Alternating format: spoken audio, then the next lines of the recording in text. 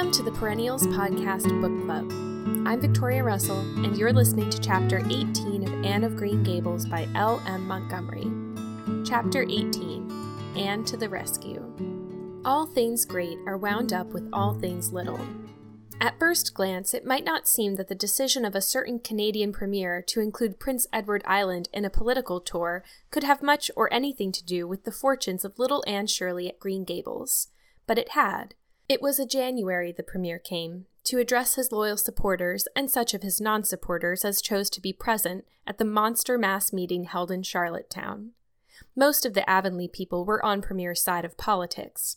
Hence, on the night of the meeting, nearly all the men and a goodly proportion of the women had gone to town 30 miles away. Mrs. Rachel Lynde had gone too. Mrs. Rachel Lynde was a red-hot politician, and couldn't have believed that the political rally could be carried through without her, although she was on the opposite side of politics.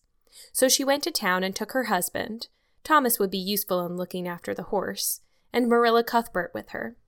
Marilla had a sneaking interest in politics herself, and as she thought it might be her only chance to see a real live premier, she promptly took it, leaving Anne and Matthew to keep house until her return the following day.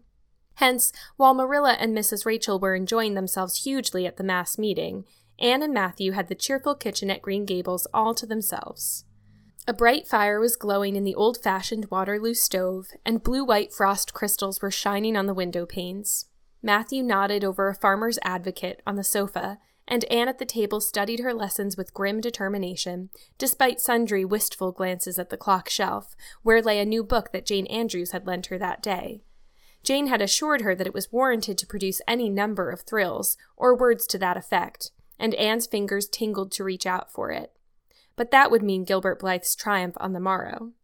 Anne turned her back on the clock shelf and tried to imagine it wasn't there. Matthew, did you ever study geometry when you went to school? Well now, no, I didn't, said Matthew, coming out of his doze with a start. I wish you had, sighed Anne, because then you'd be able to sympathize with me. You can't sympathize properly if you've never studied it. It is casting a cloud over my whole life. I'm such a dunce at it, Matthew. Well now, I don't know, said Matthew soothingly. I guess you're all right at anything. Mr. Phillips told me last week in Blair's store at Carmody that you was the smartest scholar in school and was making rapid progress. Rapid progress was his very words. There's them as runs down Teddy Phillips and says he ain't much of a teacher, but I guess he's all right. Matthew would have thought anyone who praised Anne was all right. I'm sure I'd get on better with geometry if only he wouldn't change the letters, complained Anne. I learned the proposition off by heart, and then he draws it on the blackboard and puts different letters from what are in the book, and I get all mixed up. I don't think a teacher should take such a mean advantage, do you? We're studying agriculture now, and I've found out at last what makes the roads red. It's a great comfort. I wonder how Marilla and Mrs. Lynde are enjoying themselves. Mrs. Lynde says Canada is going to the dogs the way things are being run at Ottawa, and that it's an awful warning to the electors. She says if women were allowed to vote, we would soon see a blessed change. What way do you vote, Matthew? Conservative, said Matthew promptly. To vote conservative was part of Matthew's religion. Then I'm conservative too, said Anne decidedly. I'm glad because some of the boys in school are grits. I guess Mr. Phillips is a grit too, because Prissy Andrews' father is one, and Ruby Gillis says that when a man is courting, he's always sure to agree with the girl's mother in religion and her father in politics. Is that true, Matthew? Well now, I don't know, said Matthew. Did you ever go courting, Matthew? Well now, no, I don't know as I ever did, said Matthew, who had certainly never thought of such a thing in his whole existence. Anne reflected with her chin in her hands. It must be rather interesting, don't you think, Matthew? Ruby Gillis says when she grows up, she's going to have ever so many bows on the string and have them all crazy about her. But I think that would be too exciting. I'd rather have just one in his right mind. But Ruby Gillis knows a great deal about such matters because she has so many big sisters, and Mrs. Lynde says the Gillis girls have gone off like hotcakes. Mr. Phillips goes up to see Prissy Andrews nearly every evening. He says it is to help her with her lessons, but Miranda Sloane is studying for Queen's too, and I should think she needed help a lot more than Prissy because she's ever so much stupider, but he never goes to help her in the evenings at all. There are a great many things in this world that I can't understand very well, Matthew. Well now, I don't know as I comprehend them all myself, acknowledged Matthew. Well, I suppose I must finish up my lessons. I won't allow myself to open that new book Jane lent me until I'm through. But it's a terrible temptation, Matthew. Even when I turn my back on it, I can see it there just as plain. Jane said she cried herself sick over it. I love a book that makes me cry. But I think I'll carry that book into the sitting room and lock it in the jam closet and give you the key. And you must not give it to me, Matthew, until my lessons are done, not even if I implore you on my bended knees. It's all very well to say resist temptation, but it's ever so much easier to resist if you can't get the key. And then shall I run down the cellar and get some russets, Matthew? Wouldn't you like some russets? Well, now, I don't know but what I would, said Matthew, who never ate russets, but knew Anne's weakness for them. Just as Anne emerged triumphantly from the cellar with her plateful of russets, came the sound of flying footsteps on the icy boardwalk outside, and the next moment the kitchen door was flung open, and in rushed Diana Barry, white-faced and breathless, with a shawl wrapped hastily around her head. Anne promptly let go of her candle and plate in her surprise, and plate, candle, and apples crashed together down the cellar ladder and were found at the bottom embedded in melted grease the next day by Marilla, who gathered them up and thanked mercy the house hadn't been set on fire. "What is the matter, Diana?" cried Anne. "Has your mother relented at last?" "Oh, Anne, do come quick," implored Diana nervously. "Minnie May is awful sick. She's got croup. Young Mary Joe says... And Father and Mother are away to town, and there's nobody to go for the doctor. Minnie May is awful bad, and young Mary Joe doesn't know what to do, and, oh, Anne, I'm so scared."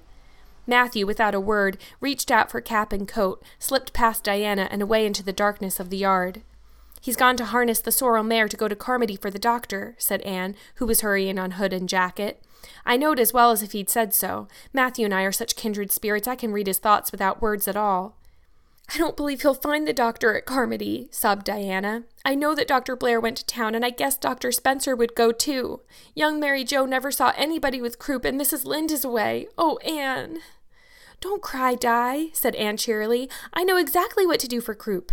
You forget that Mrs. Hammond had twins 3 times. When you look after 3 pairs of twins, you naturally get a lot of experience. They all had croup regularly. Just wait till I get the ipecac bottle. You mayn't have any at your house. Come on now." The 2 little girls hastened out hand in hand and hurried through Lover's Lane and across the crusted field beyond, for the snow was too deep to go by the shorter wood way. Anne, although sincerely sorry for Minnie May, was far from being insensible to the romance of the situation and to the sweetness of once more sharing that romance with a kindred spirit. The night was clear and frosty, all ebony of shadow and silver of snowy slope. Big stars were shining over the silent fields. Here and there the dark pointed firs stood up with snow powdering their branches and the wind whistling through them. Anne thought it was truly delightful to go skimming through all this mystery and loveliness with your bosom friend who had been so long estranged. Minnie May, aged 3, was really very sick. She lay on the kitchen sofa feverish and restless, while her hoarse breathing could be heard all over the house. Young Mary Joe, a buxom, broad-faced French girl from the creek, whom Mrs. Barry had engaged to stay with the children during her absence, was helpless and bewildered, quite incapable of thinking what to do, or doing it if she thought of it. Anne went to work with skill and promptness. "Minnie May has croup all right. She's pretty bad, but I've seen them worse. First, we must have lots of hot water. I declare, Diana, there isn't more than a cupful in the kettle. There, I've filled it up, and Mary Joe, you may put some wood in the stove. I don't want to hurt your feelings, but it seems to me you might have thought of this before if you'd any imagination. Now, I'll undress Minnie May and put her to bed, and you try to find some soft flannel clothes, Diana. I'm going to give her a dose of ipecac first of all." Minnie May did not take kindly to the ipecac, but Anne had not brought up 3 pairs of twins for nothing. Down that ipecac went, not only once, but many times during that long, anxious night when the 2 little girls worked patiently over the suffering Minnie May, and young Mary Joe, honestly anxious to do all she could, kept up a roaring fire and heated more water than would have been needed for a hospital of croupy babies. It was 3 o'clock when Matthew came with a doctor, for he had been obliged to go all the way to Spencervale for one. But the pressing need for assistance was past. Minnie May was much better and was sleeping soundly. "I was awfully near giving up in despair," explained Anne. "She got worse and worse until she was sicker than even the Hammond twins were, even the last pair. I actually thought she was going to choke to death. I gave her every drop of ipecac in that bottle, and when the last dose went down, I said to myself, not to Diana or young Mary Joe, because I didn't want to worry them any more than they were worried, but I had to say it to myself just to relieve my feelings. This is the last lingering hope, and I fear 'tis a vain one. But in about 3 minutes she coughed up the phlegm and began to get better right away. You must just imagine my relief, Doctor, because I can't express it in words. You know there are some things that cannot be expressed in words." "Yes, I know," nodded the doctor. He looked at Anne as if he were thinking some things about her that couldn't be expressed in words. Later on, however, he expressed them to Mr. and Mrs. Barry. "That little red-headed girl they have over at Cuthbert's is as smart as they make 'em. I tell you, she saved that baby's life, for it would have been too late by the time I got there. She seems to have a skill and presence of mind perfectly wonderful in a child of her age. I never saw anything like the eyes of her when she was explaining the case to me." Anne had gone home in the wonderful, white-frosted winter morning, heavy-eyed from loss of sleep, but still talking unweariedly to Matthew as they crossed the long white field and walked under the glittering fairy arch of the Lover's Lane maples. "Oh, Matthew, isn't it a wonderful morning? The world looks like something God had just imagined for his own pleasure, doesn't it? Those trees look as if I could blow them away with a breath. Poof! I'm so glad I live in a world where there are white frosts, aren't you? And I'm so glad Mrs. Hammond had 3 pairs of twins after all. If she hadn't, I mightn't have known what to do for Minnie May. I'm real sorry I was ever cross with Mrs. Hammond for having twins. But oh, Matthew, I'm so sleepy. I can't go to school. I just know I couldn't keep my eyes open, and I'd be so stupid. But I hate to stay home for Gil. Some of the others will get ahead of the class, and it's so hard to get up again. Although, of course, the harder it is, the more satisfaction you have when you do get up, haven't you?" "Well, now, I guess you'll manage all right," said Matthew, looking at Anne's white little face and the dark shadows under her eyes. "You just go right up to bed and have a good sleep. I'll do all the chores." Anne accordingly went to bed, and slept so long and soundly that it was well on in the white and rosy winter afternoon when she awoke and descended to the kitchen where Marilla, who had arrived home in the meantime, was sitting knitting.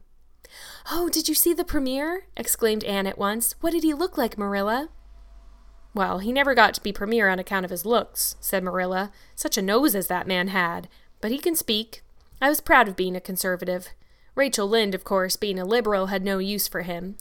Your dinner is in the oven, Anne, and you can get yourself some blue plum preserve out of the pantry. I guess you're hungry. Matthew has been telling me about last night. I must say it was fortunate you knew what to do. I wouldn't have had any idea myself, for I never saw a case of croup. There now, never mind talking till you've had your dinner. I can tell by the look of you that you're just full up with speeches, but they'll keep." Marilla had something to tell Anne, but she did not tell it just then, for she knew if she did, Anne's consequent excitement would lift her clear out of the region of such material matters as appetite or dinner. Not until Anne had finished her saucer of blue plums did Marilla say, "Mrs. Barry was here this afternoon, Anne. She wanted to see you, but I wouldn't wake you up. She says you saved Minnie May's life, and she is very sorry she acted as she did in that affair of the currant wine. She says she knows now you didn't mean to set Diana drunk, and she hopes you'll forgive her and be good friends with Diana again. You're to go over this evening if you like, for Diana can't stir outside the door on account of a bad cold she caught last night. Now, Anne Shirley, for pity's sake, don't fly up into the air." The warning seemed not unnecessary, so uplifted and aerial was Anne's expression and attitude as she sprang to her feet, her face irradiated with the flame of her spirit. "Oh, Marilla, can I go right now, without washing my dishes? I'll wash them when I come back, but I cannot tie myself down to anything so unromantic as dishwashing at this thrilling moment." "Yes, yes, run along," said Marilla indulgently. "Anne Shirley, are you crazy? Come back this instant and put something on you. I might as well call to the wind. She's gone without a cap or wrap. Look at her tearing through the orchard with her hair streaming. It'll be a mercy if she doesn't catch her death of cold." Anne came dancing home in the purple winter twilight across the snowy places. Afar in the southwest was the great shimmering, pearl-like sparkle of an evening star in a sky that was pale golden and ethereal rose over gleaming white spaces and dark glens of spruce. The tinkles of sleigh bells among the snowy hills came like elfin chimes through the frosty air, but their music was not sweeter than the song in Anne's heart and on her lips. "You see before you a perfectly happy person, Marilla," she announced. "I'm perfectly happy. Yes, in spite of my red hair. Just at present, I have a soul above red hair. Mrs. Barry kissed me and cried and said she was so sorry and she could never repay me. I felt fearfully embarrassed, Marilla, but I just said as politely as I could, 'I have no hard feelings for you, Mrs. Barry. I assure you once for all that I did not mean to intoxicate Diana, and henceforth I shall cover the past with the mantle of oblivion.' That was a pretty dignified way of speaking, wasn't it, Marilla? I felt that I was heaping coals of fire on Mrs. Barry's head, and Diana and I had a lovely afternoon. Diana showed me a new fancy crochet stitch her aunt over at Carmody taught her. Not a soul in Avonlea knows it but us, and we pledged a solemn vow never to reveal it to anyone else. Diana gave me a beautiful card with a wreath of roses on it and a verse of poetry. If you love me as I love you, nothing but death can part us two. And that is true, Marilla. We're going to ask Mr. Phillips to let us sit together in school again, and Gertie Pye can go with Minnie Andrews.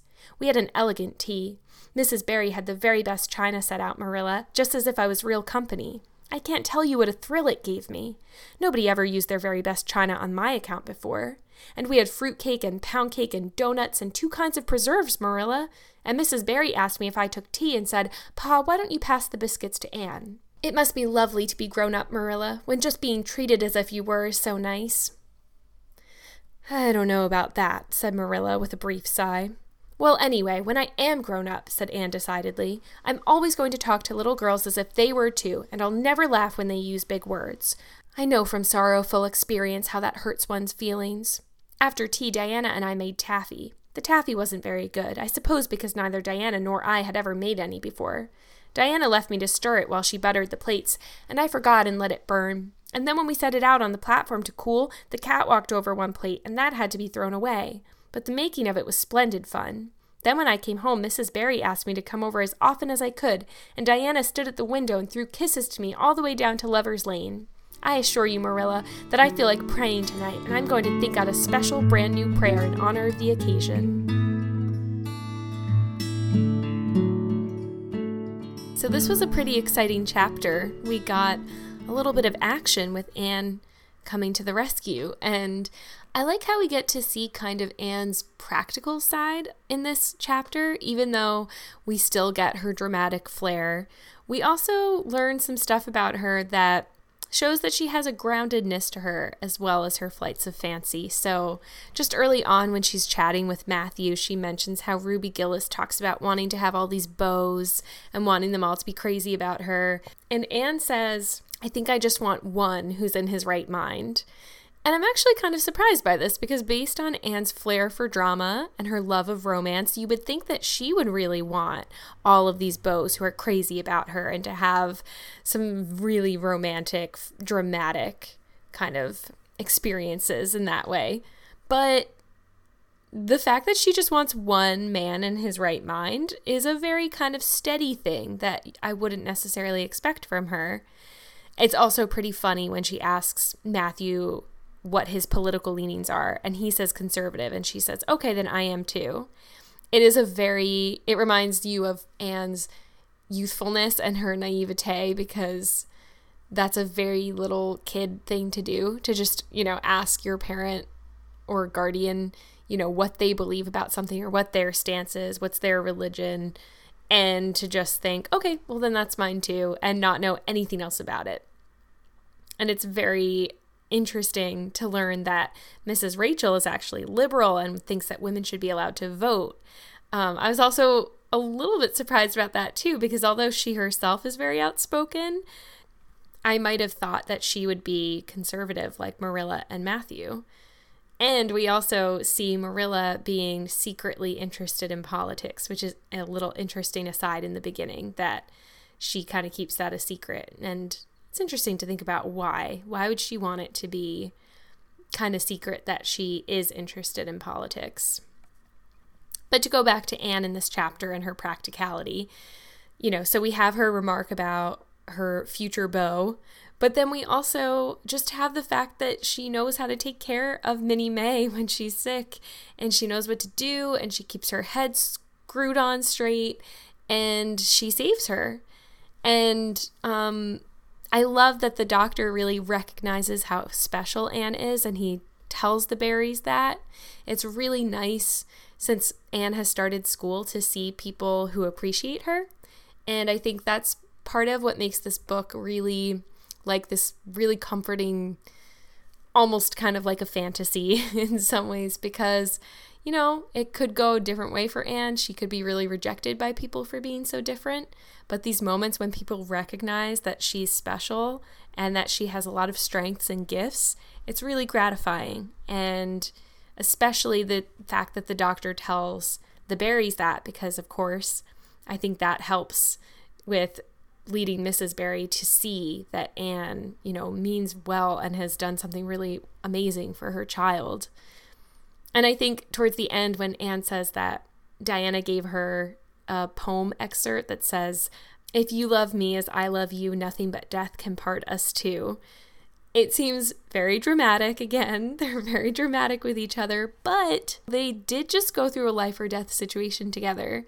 And I think it's interesting that we don't get in the thick of the more truly dramatic and grittier parts of the story, like Anne's past with, abusive foster guardians, and even just, we get a little bit of description about them nursing Minnie May all night, but not like in detail. But that would have been really harrowing, I think. And the fact that Diana could go to Anne and Anne was right there and they went through that together, like what a bonding moment. And I mean, they really are good friends to each other. They're not just saying that they love each other and that they're friends. They're showing up for each other as friends. And they just went through something really serious and scary together. And they didn't run from it. They went through it together. And I find that really moving. And I also like learning about Anne's connection with Matthew here when Diana comes and tells them Minnie May is sick, and he just runs out the door, and Anne is like, I know exactly what he's doing. We're such kindred spirits that I know exactly what he's doing. And then later Marilla doesn't tell her that Mrs. Barry came by until after Anne has eaten her dinner because she knows she'll be too excited to eat once she tells her, just all these little things that show that Anne really has these connections with the people around her, especially Matthew, Marilla, and Diana, that they know each other, that they care for each other, that they understand each other, is really beautiful. And I love Anne's little glimpse of optimism and gratitude when she says, I'm so glad Mrs. Hammond had 3 pairs of twins after all. If she hadn't, I mightn't have known what to do for Minnie May. I'm real sorry I was ever cross with Mrs. Hammond for having twins. I like that Anne is able to look back over her life and think about how things that were really challenging at the time, she can now see a sort of gift in them. And that's not to say that, it's a good thing she was treated like that as a child, but I think just the fact that she is able to look at life through a lens of optimism and gratitude and kind of always seeing the best in things just is something that gives her strength. And finally, I just want to touch on a moment where she talks about growing up. And I think especially because the Perennials podcast is about growing up and getting wise and trying to live a good life, I have to point out this part where Anne says to Marilla, it must be lovely to be grown up when just being treated as if you were is so nice. And she's saying this because Mrs. Barry really treated her like a grown-up lady at the house that day. And Marilla says, I don't know about that. Because as grown-ups know, being a grown-up is really hard sometimes. But Anne says, when I'm grown up, I'm always going to talk to little girls as if they were too, and I'll never laugh when they use big words. I know from sorrowful experience how that hurts one's feelings. And when she says that, I can just really remember so vividly times when I was a child and I said something and immediately became aware that what I said was funny to a grown-up, but I didn't really know why. Whether it was because I used a big word that they weren't expecting, or I said something just kind of naive and innocent that they found touching, or I didn't know something and they thought that was funny. I just can remember that feeling of embarrassment when you realize like, oh, I'm a kid and I'm not getting the full picture here that they are, and just like Anne says, it can hurt your feelings. And again, in the same way that she can look at her past with this optimism and gratitude and perspective, I'm moved by how she can look at her future with a sense of generosity and empathy, reflecting on how she feels in the present and being able to compare how she has felt when adults have not treated her like an equal and how good it felt to be treated like an equal by the Barrys that day. And the fact that with generosity, she can think to herself, that's the adult that I want to be. I want to be the one that makes children feel, and she says little girls in particular, not make them feel ashamed or embarrassed for using big words or being different. I think that's so lovely that she has that empathy and that perspective and that foresight, that she's already thinking about the kind of adult that she wants to be. So not just that it feels good to be treated as an adult, but then how is she going to treat others as an adult? And I admire that. And it's a good reminder to me now as an adult to think about that when I'm with my nieces or nephews or other children, and just to think about, how do I want to treat people as a grown-up? Thank you so much for joining me for today's chapter. I'm Victoria Russell. You're listening to the Perennials Podcast Book Club, and I'll see you back here for Chapter 19 of Anne of Green Gables by L.M. Montgomery. Take care.